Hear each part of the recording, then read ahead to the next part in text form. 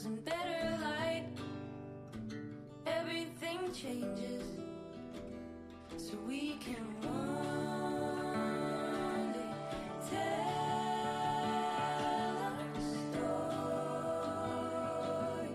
of how we make something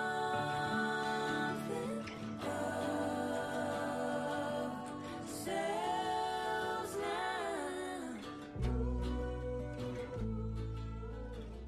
Hi, welcome to Story Guts, where the stories we tell about us. Where we explore what the stories we tell about us. Oh my god. You almost got it. See, here's the thing. We had a good take, and then my microphone started acting up. So we had to discard that take. We had to throw that take right in the garbage. And I mean, it wasn't that good of a take. And also, we still have not said our names. Just so you know. Yeah, I'm Alice Lai. I'm Molly Curran. And welcome to Story Guts.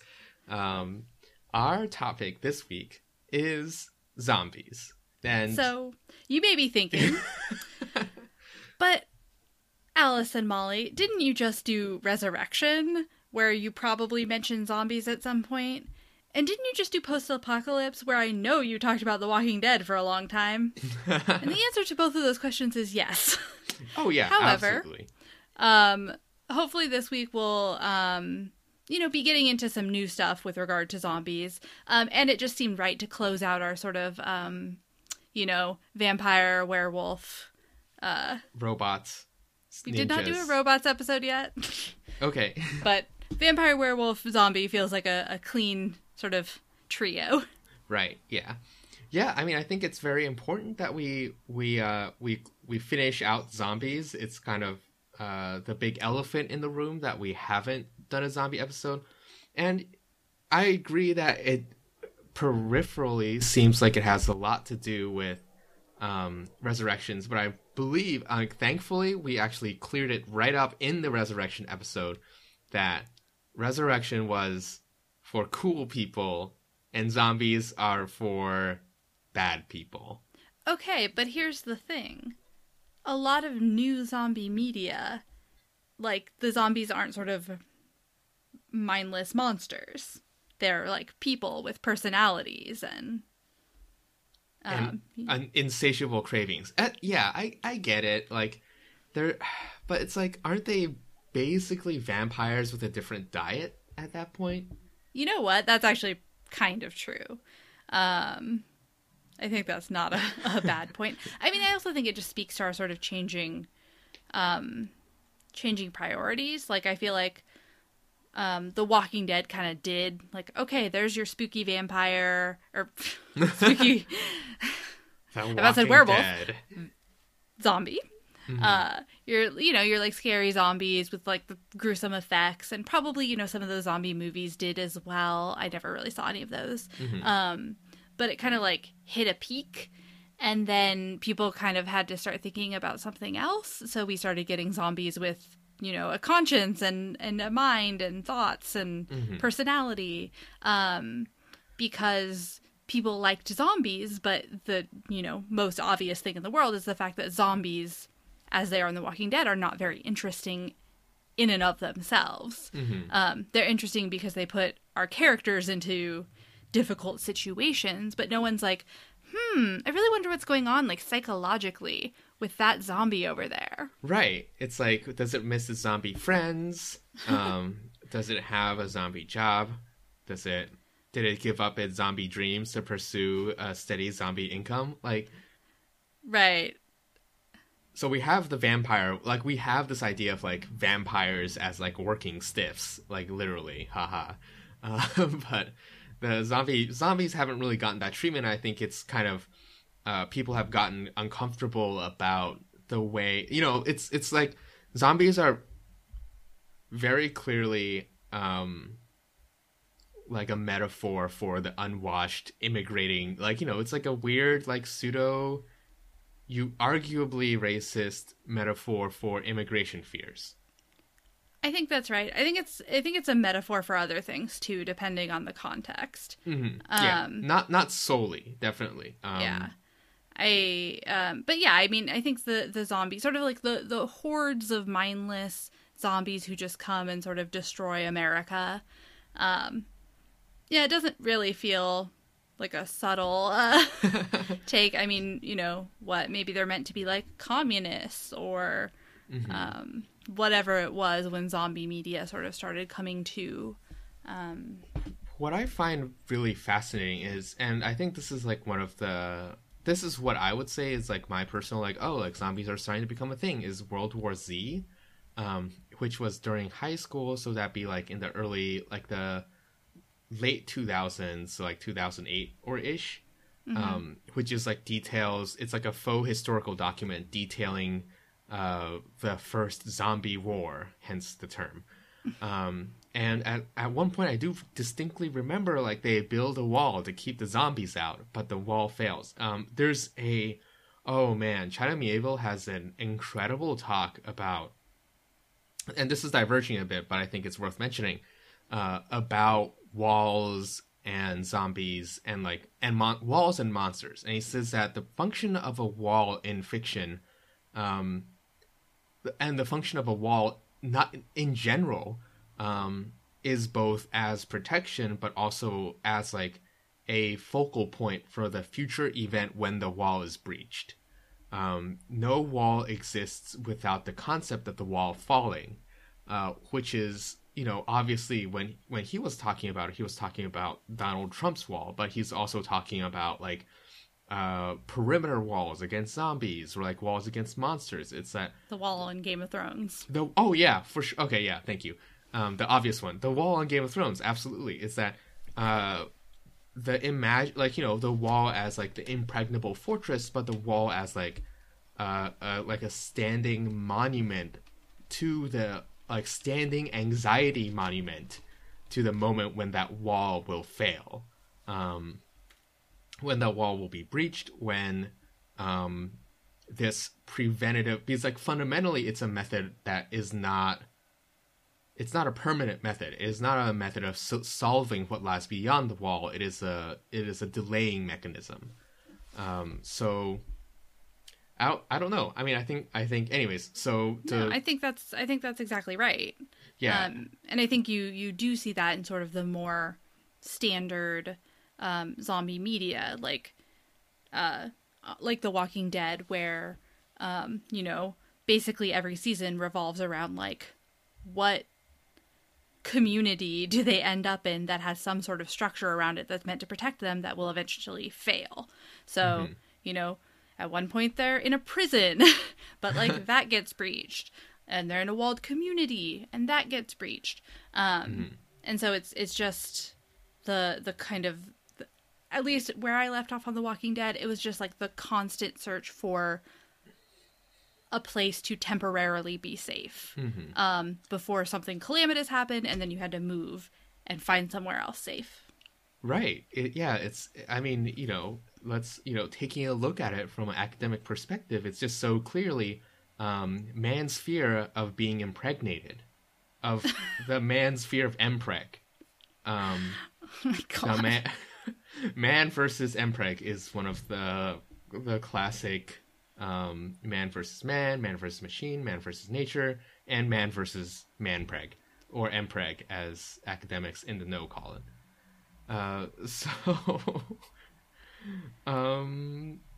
That got away from me, but yes, it did. But back to zombies. I mean, so yeah, I think you're completely right in this idea of zombies as this sort of foreign invader. So like breaking down the walls is this sort of like invasion. And it's something the zombies are increasingly, right? Like the fear is that the zombies have some sort of virus, some sort of disease, which is just the medicalization of zombies, which I think I've probably brought up multiple times because I just think it's really an interesting turn. And I think that's speaking to, alongside sort of the xenophobia and the racism, it's speaking to this like deep fear of contagion, which is obviously related to that, as well as, I think specific types of illness. So, like, I really think like for instance, the television show iZombie has based its zombie virus on HIV, and that's very interesting and Right. It's not the best idea. Extremely historicized. If there is an episode to dig into that, this is it, right? Yeah. Because I think that the idea, the medicalization of zombies is extremely fascinating. Because there was, like, before, here's what I meant to say about World War Z. In addition to all the wall stuff, it was like kind of the first novel to medicalize zombies. It was the first one, and I think it was interesting because post World War Z, a lot of people kind of jokingly, not jokingly, had their own zombie survival plan. World War Z like proposed a future where a zombie virus was, hypothetically a real thing. And before that, it was very much like the realm of fantasy. It was the realm of a necromancer meddling around with corpses, or a cursed graveyard that was built upon an ancient, the quote unquote Native American burial ground or whatever, pet cemetery, right? Like it was just sort of like you done fucked with the dead and now they're here to kill you, versus this vision of infrastructural, or like versus this vision of like, right, like you said, like decay, of overburdened infrastructure, of this and like, if not sort of this unsavory immigration metaphor, at least a sounding board for fantasies about like,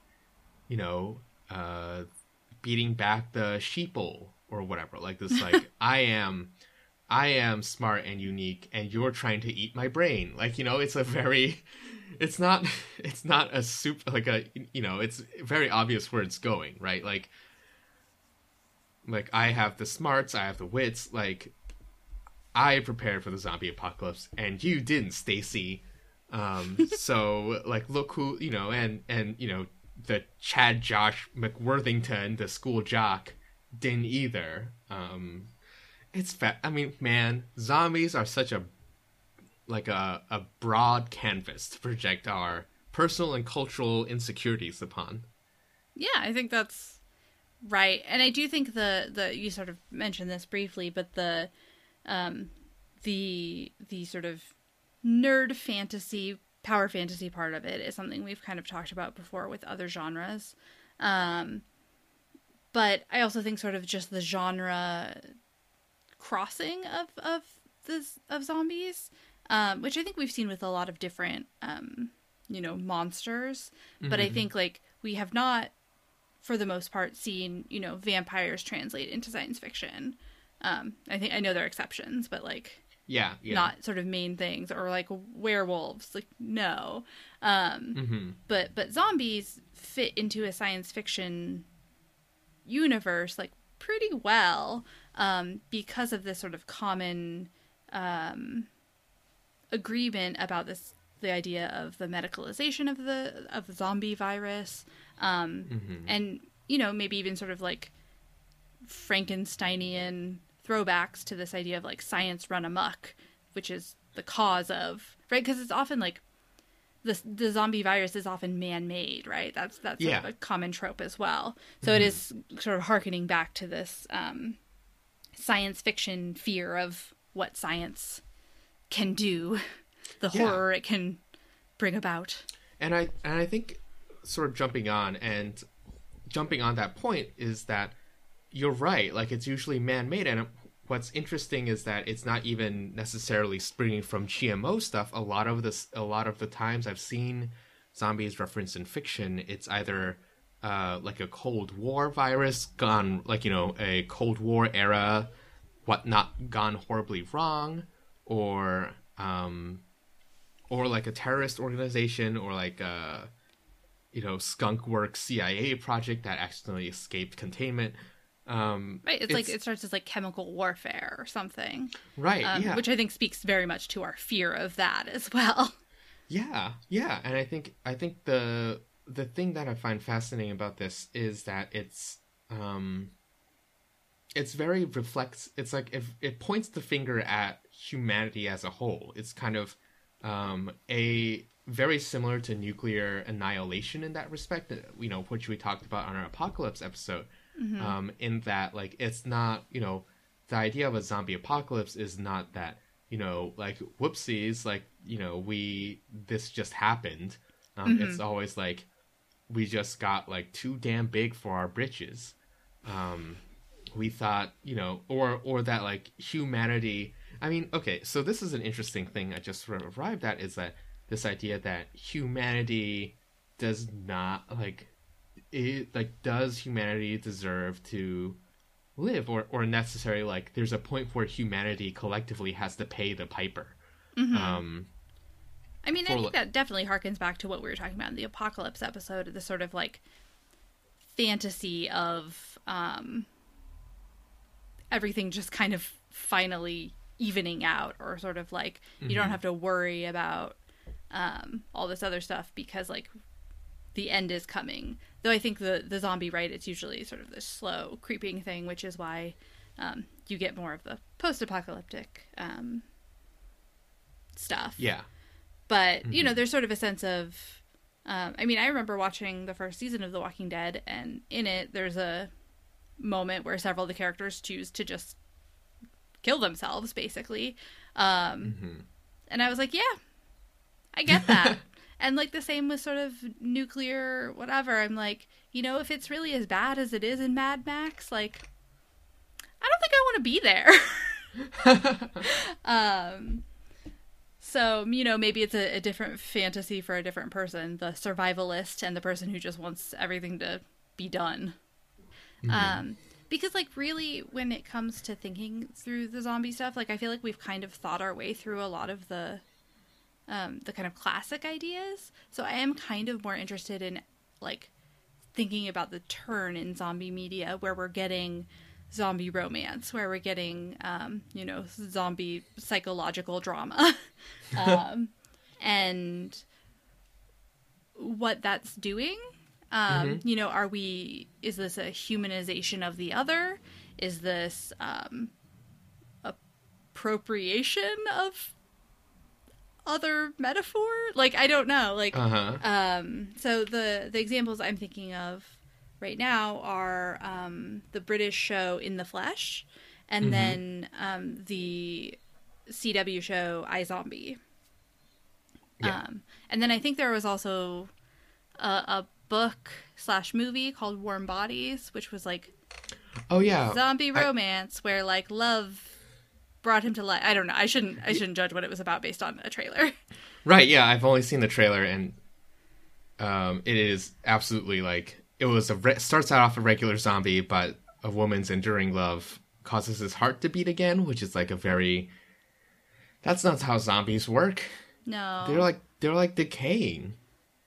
I mean, yeah. Well, see, but like the things I'm talking about, they're not decaying. Like in the Flesh. So in the Flesh, a bunch of people rise from the dead for no reason, really. Like, nobody knows why it happened. The show maybe was going to get into it eventually, but it got canceled, so boo. And the main character is this, you know, young man. He's gay. He was closeted. He had committed suicide, was actually how he died. But now he's back, and he's got sort of, like, another chance at life. Yeah, a new lease on life. Right. And so, like, a lot of it, it's, you know, it's a drama, but a lot of it is sort of him coming to sort of, like, understand, or his parents kind of coming to understand him because they're so happy to have him back. And him sort of, like, figuring out his love life and his friendships, and, you know, but also dealing with, like, this societal prejudice because zombies do sort of attack people when they're not receiving their, like, medication. And so it's like, basically there's a medication that you can take, that you're, like, legally required to take, so that you don't go, like, full zombie. And, like, a lot of people also, like, wear makeup and dye their hair, and that's because when you're formerly a zombie, it's like you have, like, white pupils, and is your hair also white, or is your... it looks light, at least. I think. Well, I don't know. Maybe not. Because the main character's blonde, so I'm like kind of have that in my head. But actually, I think their hair doesn't get dark. But they're like they get really pale, and their eyes. Mostly it's the eyes that are freaky. Their eyes get like white, so they like wear contacts and. That's an interesting idea. Like the idea of like clocking a zombie. I mean, this comes up in iZombie as well, where they also talk about like tanning and dyeing because their hair does go white. Oh, okay. I thought it was just I thought they were normal except they can only taste spicy stuff.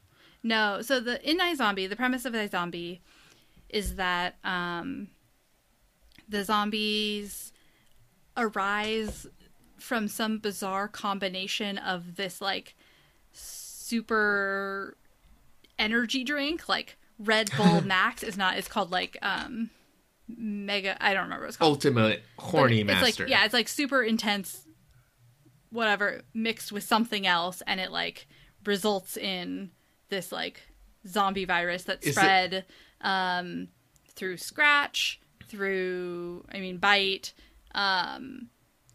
through sex. Yep. Even if you're wearing a condom, which is they should not.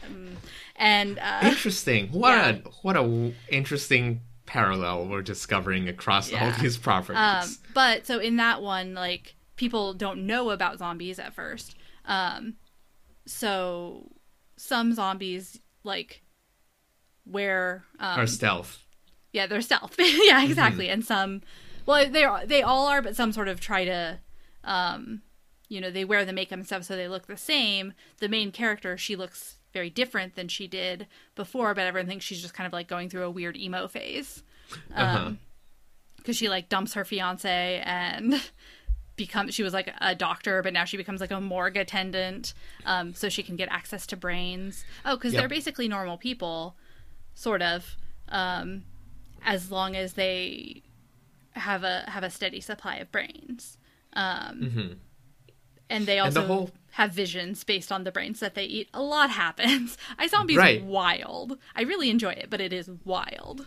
Yeah, I remember. Okay, thanks for the recap, because I do remember.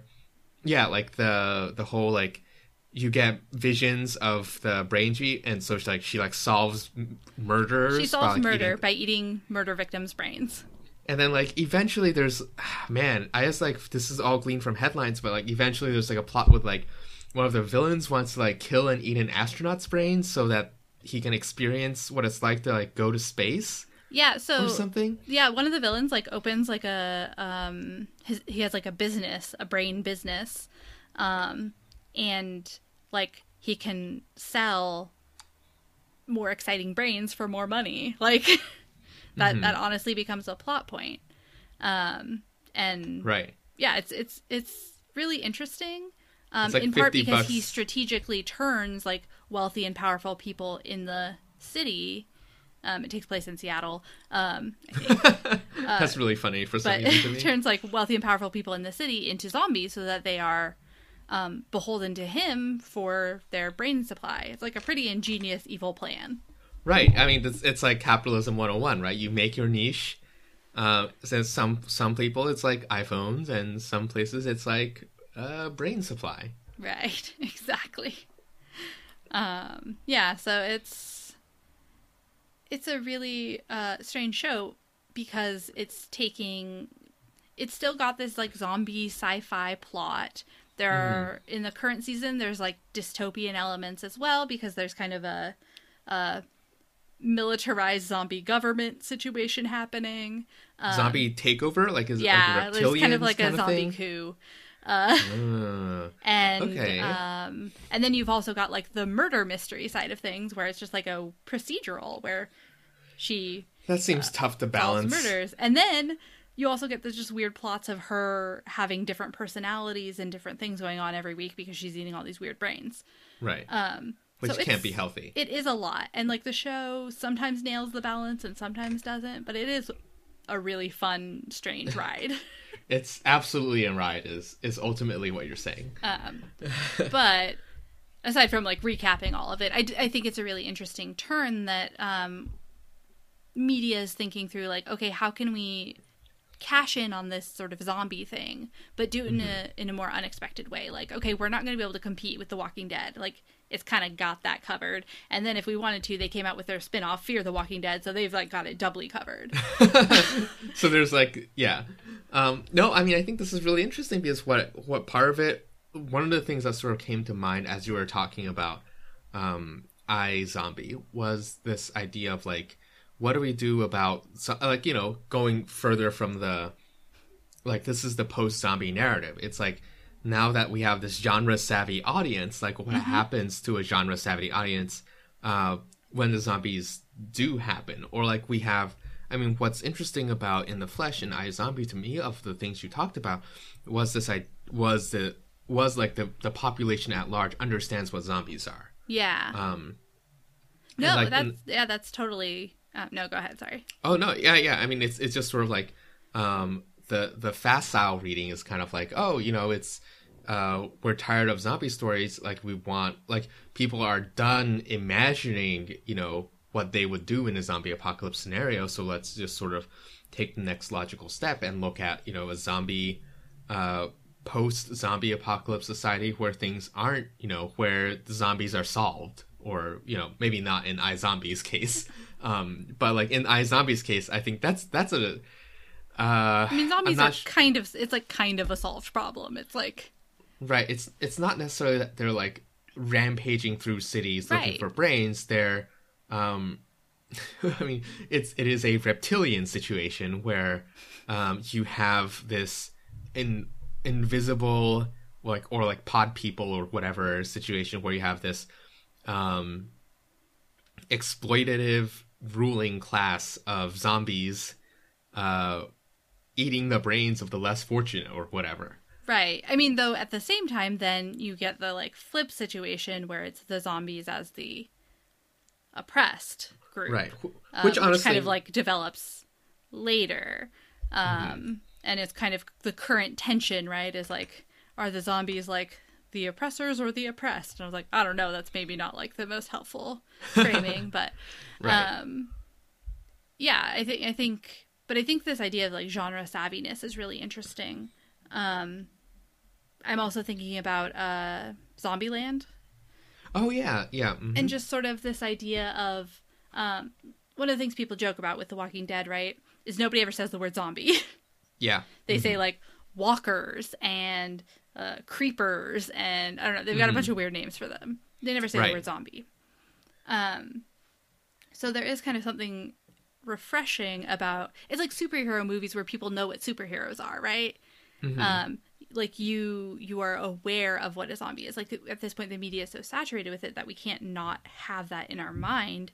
And so the way that we are going to react to a zombie situation, like, you know, maybe once people were like, oh, if a zombie situation happens, I'm gonna like be this huge survivalist, but now there's sort of this like awareness of zombie, right? Yeah, so, competitions is like a way more stiff. Yeah. Like, so there's, you got to kind of think through some other ways of thinking about it, and also other ways of interacting with the genre. And I feel like it also brings out a lot more comedy, right? Like something about sort of the meta of it is comedy. It's like Scream, right? The oh yeah, sort of one of the original meta horror movies where the people are aware of what slasher films are as they're living one.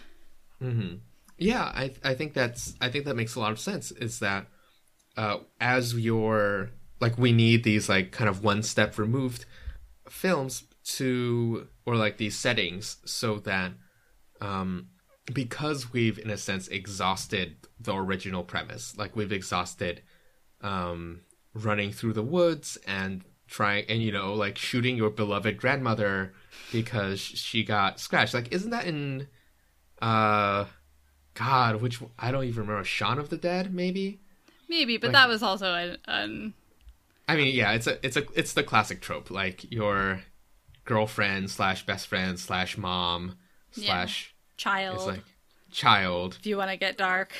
Yeah, gets scratched, and they're like, "Shoot me, Piglet! Pull the trigger!" Or is that in? Okay, was it one of the hot? Okay, I feel like it was Shaun of the Dead, where it's like, "It's not me anymore." Anyways, we're past that. Like everyone's like collectively agreed that like they wouldn't even hesitate. they just be like, all right, damn, zombie got him.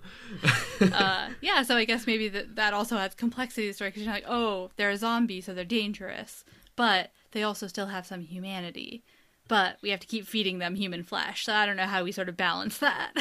Right. And but I mean, that does turn them into a bit of a vampire. Like, it does kind of become that story with like a few, it's not as sexy as a vampire, so drinking blood's a lot better than eating brains. I will say another thing I love about iZombie is they have these extended sequences of her making food with brain.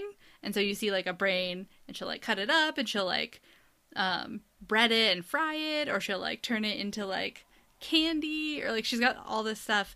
And then with a lot of hot sauce, because the other thing about zombies in that world is that they can only taste really spicy things.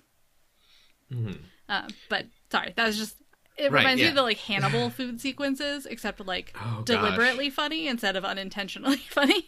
Yeah, for sure. Yeah, I mean, I think, and maybe we're getting our action. I guess maybe we're getting our action fix in the form of superheroes, versus. So like maybe this is kind of like the evolution of the genre is like we go through, examining it from like an action movie lens of like where, of like running and gutting and trucking and fucking, and then you move into like the whole like, okay, but what does the society around this concept of zombies look like? And it sort of almost seems like, and I think like it's going to be difficult talking about both iZombie and In the Flesh, because they seem like very different. But it is sort of, are they still concerned about immigration fears? Like, are they concerned? Well, like, it's no longer a concern of like, it is no longer the apocalypse narrative of like everyone's going to die. It's no longer like the immigration or the hero narrative of like, I'm the one person to save us from like the unthinking hordes.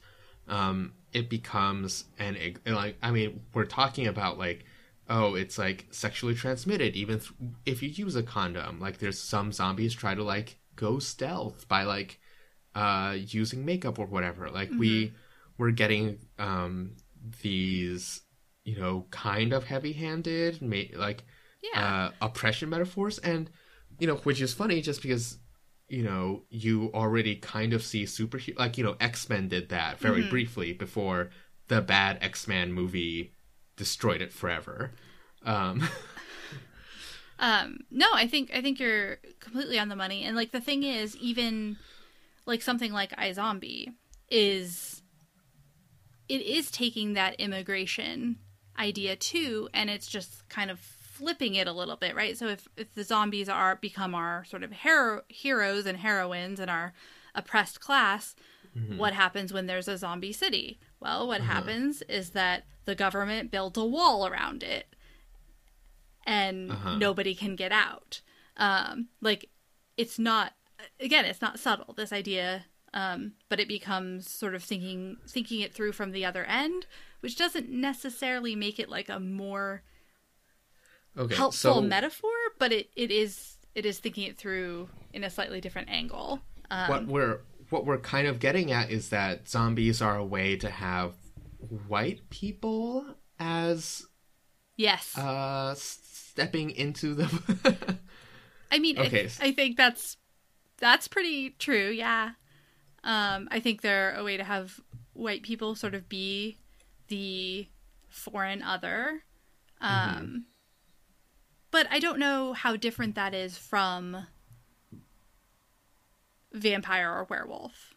I guess werewolf, I think can be sort of like racialized in these kind of odd ways. But vampires are usually pretty white.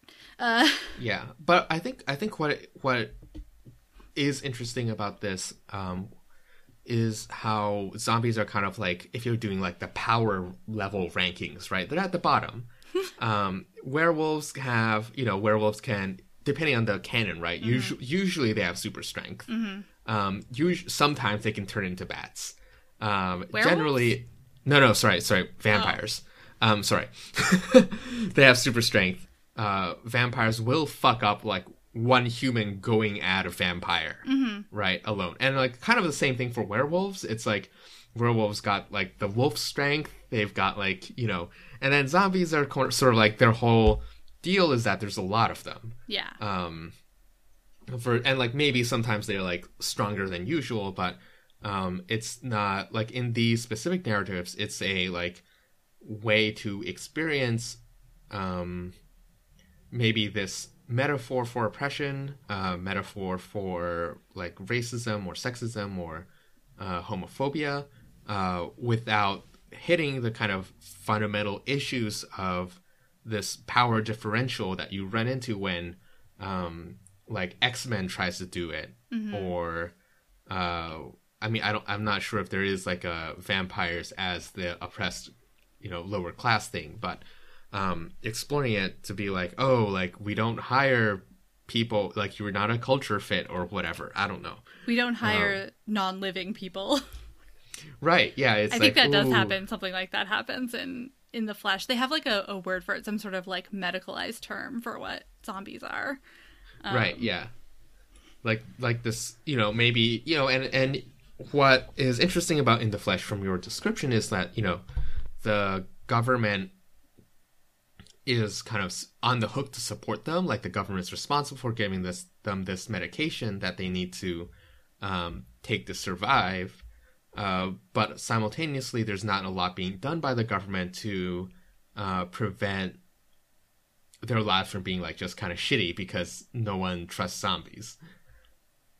Yeah. Right. Yeah. Like it's, and you know what, and I think this is interesting just because, you know, there's a lot of very on the nose kind of you know, trans parallels in that situation, you know, about like the medication, the medicalized stuff, the passing stuff, the whatever. But I mean, we just talked about the way it's also, I don't know. I mean, like the thing about these metaphors, right? These like monster as oppressed class is that you can have it every way, right?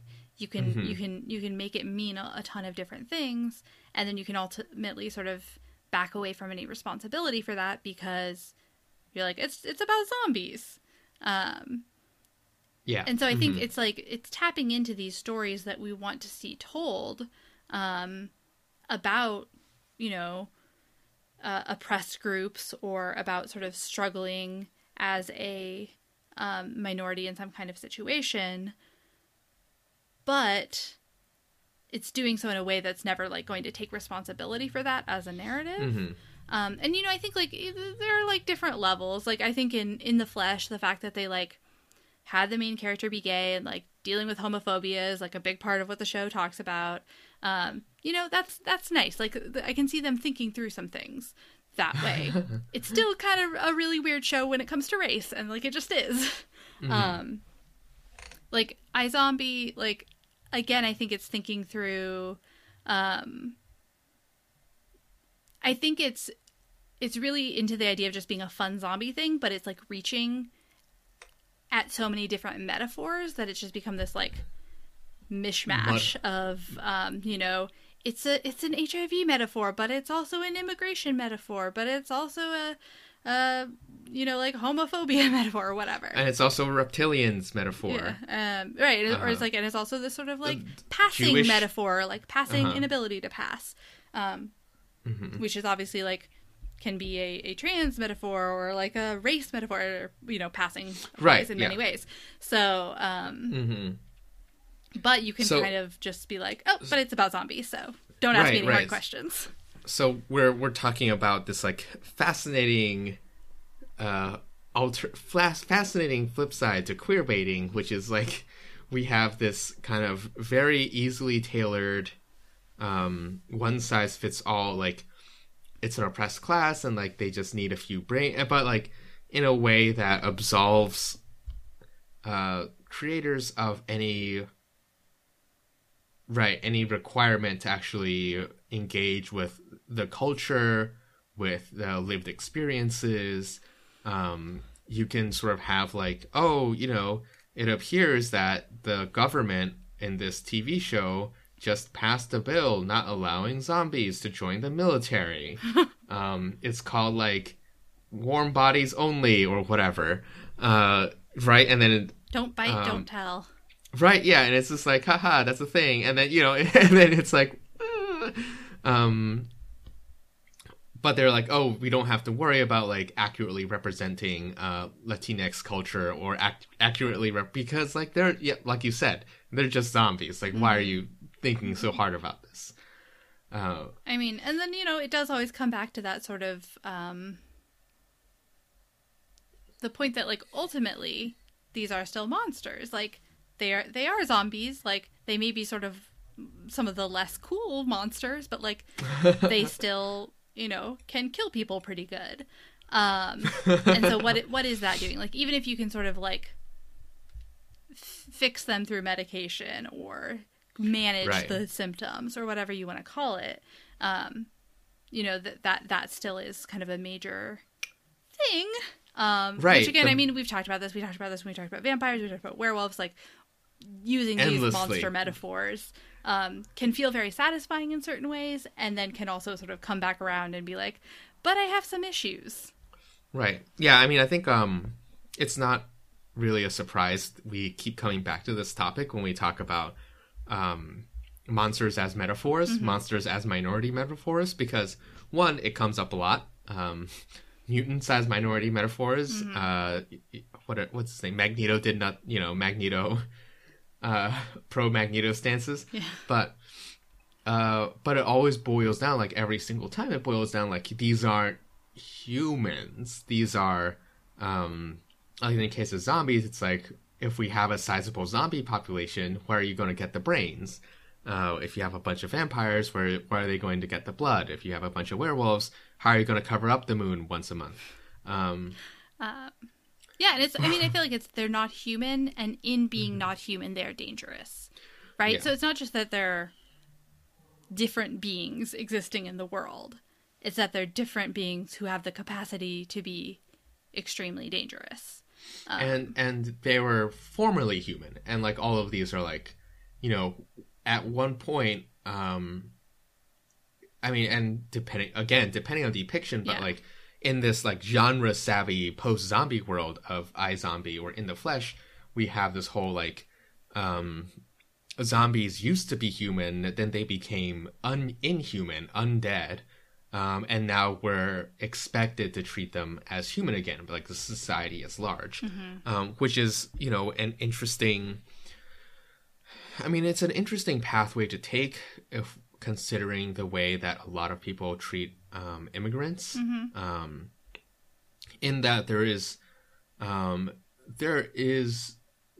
no real starting point which they were seen as human or equals, which is like fascinating, like, or perhaps, okay, so, you know, maybe we're talking about this whole like the mealy-mouthed excuses kind of thing, like if Copernic, like if footballers would stop kneeling, if they protested less loudly, if they didn't antagonize the police, then they would be human, but they did, so they got what was coming to them. They, in this case, obviously being the black population of the United States. So we have this kind of like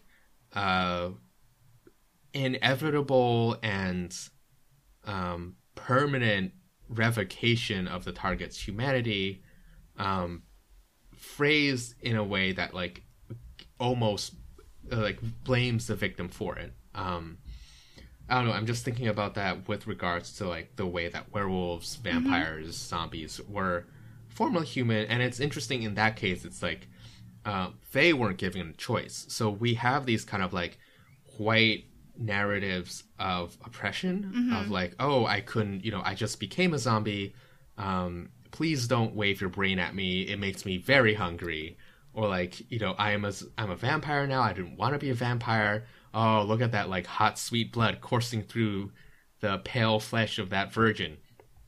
but I'm not, but I'm cool. I got it under control. So we have this like the monster within. We have this like unwilling monster narratives as a way to like I don't know, these unwilling like white monsters. I mean, Yeah. the thing that kind of interests me is so I also recently read I was reading one of Molly's papers. I don't know, sorry for embarrassing you, Molly, but I was reading one of Molly's papers on sort of, was it speculative fiction by Black authors? Yeah, by Black and- women specifically. By Black women, and specifically in conversation between about sort of the fifth season by N.K. Jemisin and Who Fears Death by was she Nnedi Okorafor? Okorafor. Okorafor. Specifically, both of those are narratives that deal profoundly and at its core based around grappling with slavery and its legacy in the United States. Neither of these stories kind of talk using zombies. Neither of like the metaphors there are extremely obvious and extremely uncomfortable and extremely damning of the way that race relations are carried out Yeah. in the contemporary U.S. states. So I guess ultimately we're coming around to the question I ask almost every episode, it seems like, which is, are zombie narratives for cowards? I mean, maybe. Wait, Right. one quick correction. Okorafor is more writing about Oh, African sorry, history right. than U.S. history. Okay, thank you But- for the correction. I had like it's still very much thinking through like race, oppression, slavery. But yes, are zombie metaphors for cowards? Maybe. I Maybe. think that's, Yeah, I mean, it's like- and I think you're really onto something with this idea of like the character that's like a half step away or a step away from human, because I think like the way that a lot of oppression works, right, is people, I don't know what people call like soft racism or whatever you want to call it, where like people, it's the you would be human to me if, right? Mm-hmm. And yeah, so, absolutely. like, I think that's what we're seeing. Is like, you would be human to me if you weren't a werewolf, or like, you would be human to me if you were actually human and not a cyborg or whatever. Right. And so I think it is kind of this very like a soft way of getting to that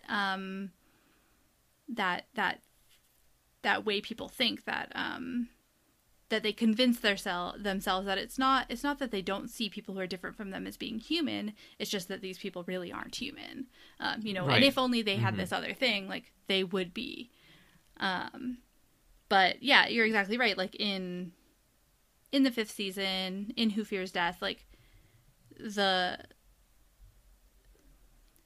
things that marginalize the characters are not, I mean, it's things that are categorized as monstrosity that are emphatically not monstrous. Mm-hmm. Right? Yeah, absolutely. Yeah, I mean, and I guess I will walk back. I don't think zombie narratives are cowards. I mean, yeah, I think zombie narratives are interesting in as much as any trope is interesting. But I think like we said this with vampires too, like, when True Blood tried to pull its whole like God hates fangs thing, like it's just it's something that needs to be tiresome. It has something that needs to be understood and dealt with, like, because like ultimately you are working with like a very fascinating mental concept of Right. the dead that has come back, that like either eats brains or is integrated to society or whatever. Have you seen Pushing Daisies? Is that a zombie movie? No. Or a zombie show? I would not categorize that as a zombie. Okay, it's more of a it's Definitely a resurrection. But I was going to say, if we're thinking about sort of like grappling with race, actually grappling with issues of race and in the zombie genre, a book just came out that I have not read, so I can't like say it's amazing or anything, but it sounds fascinating, called Dread Nation. I think it's by Justina Ireland.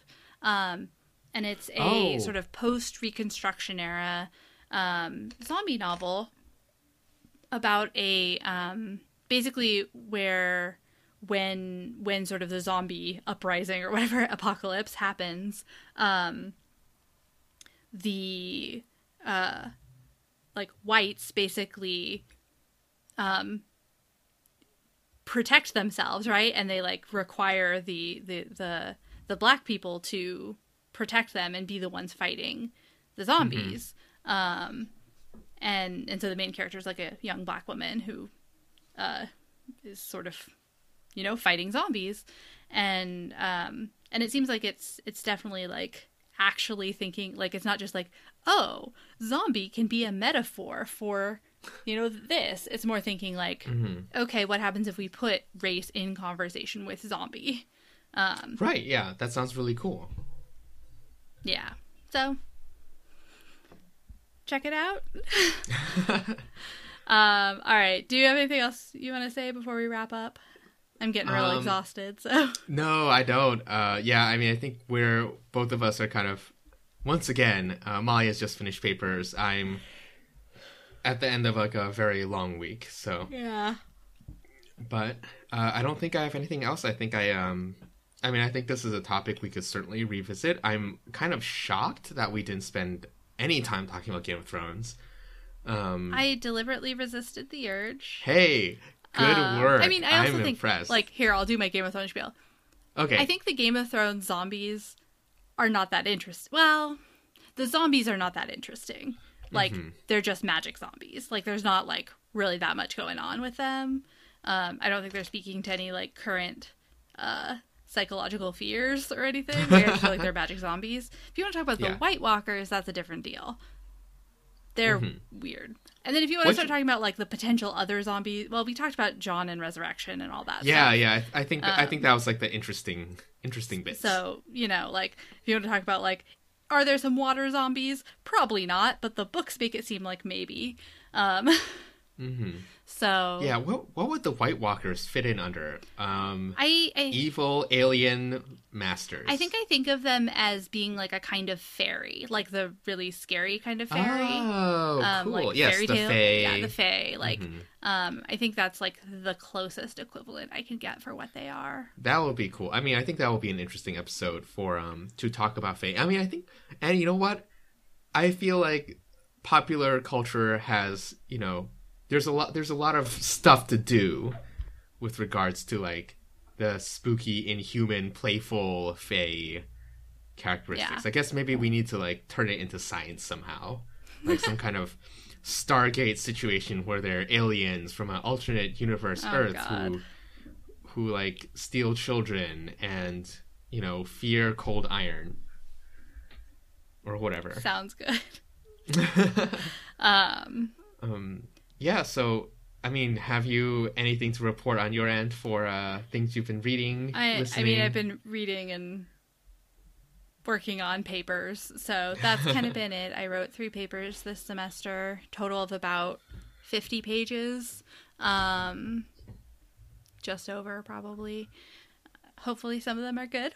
We'll see what my professors have to say. Other than that, it's really not been... there hasn't really been time for anything else. So that's it. But I am done now. And I mean, I still have work to do, you know, other work such as the life of a grad student, but it is nice to be done. Yeah. I'm hoping that you're going to get your well-deserved rest. On my end, I talked about Gnomon last podcast, which I really liked. I just finished Space Opera by Catherine Valenti. Oh yeah. How was it? It was really good. I think the ending was, you know, maybe not, maybe a little bit rushed, but I think it's very like, it's kind of clearly spiritually influenced by Hitchhiker's Guide to the Galaxy. But I think in many ways it's like very sharp, very modern. So Space Opera is a Eurovision inspired science fiction book where humanity is discovered by like the alien Commonwealth or whatever, but humanity has to prove that they're sentient, and the way they can prove they're sentient is by not placing last in a singing competition. So in front of it's taking the term space opera, like, very literally. Do you think that's literally how she came up with it? She was like, space opera. What if? I wouldn't be surprised. The things that people like about Hitchhiker's Guide to the Galaxy are kind of like the weird aliens, like the human, like the cultural humor, and that's like definitely there in spades, and it's a very fast read. So if you like that kind of like British humor, British absurdity, or the space opera genre, please Or Eurovision. feel free to check it out. Or Eurovision, right? Yeah, like please feel free to check it out. Like it's not a huge spoiler, but like the main character is like self-described as like a omnisexual and like does get pregnant. So he's I don't know. I mean, I think it's just really. I think it was a fun read. Sounds cool. Yeah, and then of course they sing their hearts out, and did you? This is not really related, but did you see that Anne Leckie is writing a fantasy novel? Oh yeah, she's starting a fantasy trilogy, Yeah, isn't she? I'm looking forward to that. Yeah, there are a lot of really big books coming out. Yeah, I'm interested in seeing Anne Leckie's fantasy trilogy. I'm super excited about Trader Barrel Cormorant's next book. Oh yeah, you really liked that. I remember. Yeah, that one's coming out this year. Anyways, lots of books, endless books. Endless books. They're never gonna stop. Unfortunately, I have to read a bunch of theory all summer. So yeah. And I started watching Westworld, but Molly isn't caught up, so I can't reveal the fact that there are double robots on the show. Oh yet. my god! I know the hosts are like, you're like, I thought your host is like, no, and they like pull off their skin and they're human underneath. Whoa! It's like it's I wouldn't just be this surprised, crazy twist. honestly, at this point. Yeah, so hopefully I will catch up to Westworld at some point and we can finally talk about like robots and stuff. But right there's a lot of real questionable theme park running decisions happening in Westworld. I can tell you that. I've picked that much up already. Yeah. So okay, this is not a spoiler, but you know how like the. Okay, wait, hold on. I guess we should wrap up this episode Okay, first. let's wrap up and then you can gossip to me about a show that I'm way behind on. This has been Story Guts. You can follow us on Twitter at StoryGutsCast. You can follow us individually as well. I am at the Molly Jean. That's the MOLLYJEANNE. And you can follow me at Alice Lai, which is at Alonculus, which is ALONKULOUS. And is that right? Yeah, that's right. I mean, okay, it's your cool. Twitter handle, but I'm pretty sure it's right. And please, yeah, like if you have any suggestions, questions, just add us. We'll get back to them. Yeah. Be back to you. All I do is spend time on Twitter procrastinating, so. Yeah, all I do is spend time on Twitter finding out that, whatever this latest Yeezy thing is. Nope, let's not even. Okay. Okay, so, yeah, that's us on Twitter. Rate and subscribe, like. Recommend this to your friends. Et cetera, et cetera. And thank you very much for listening. Yeah, thanks for sticking with us. And stay hungry.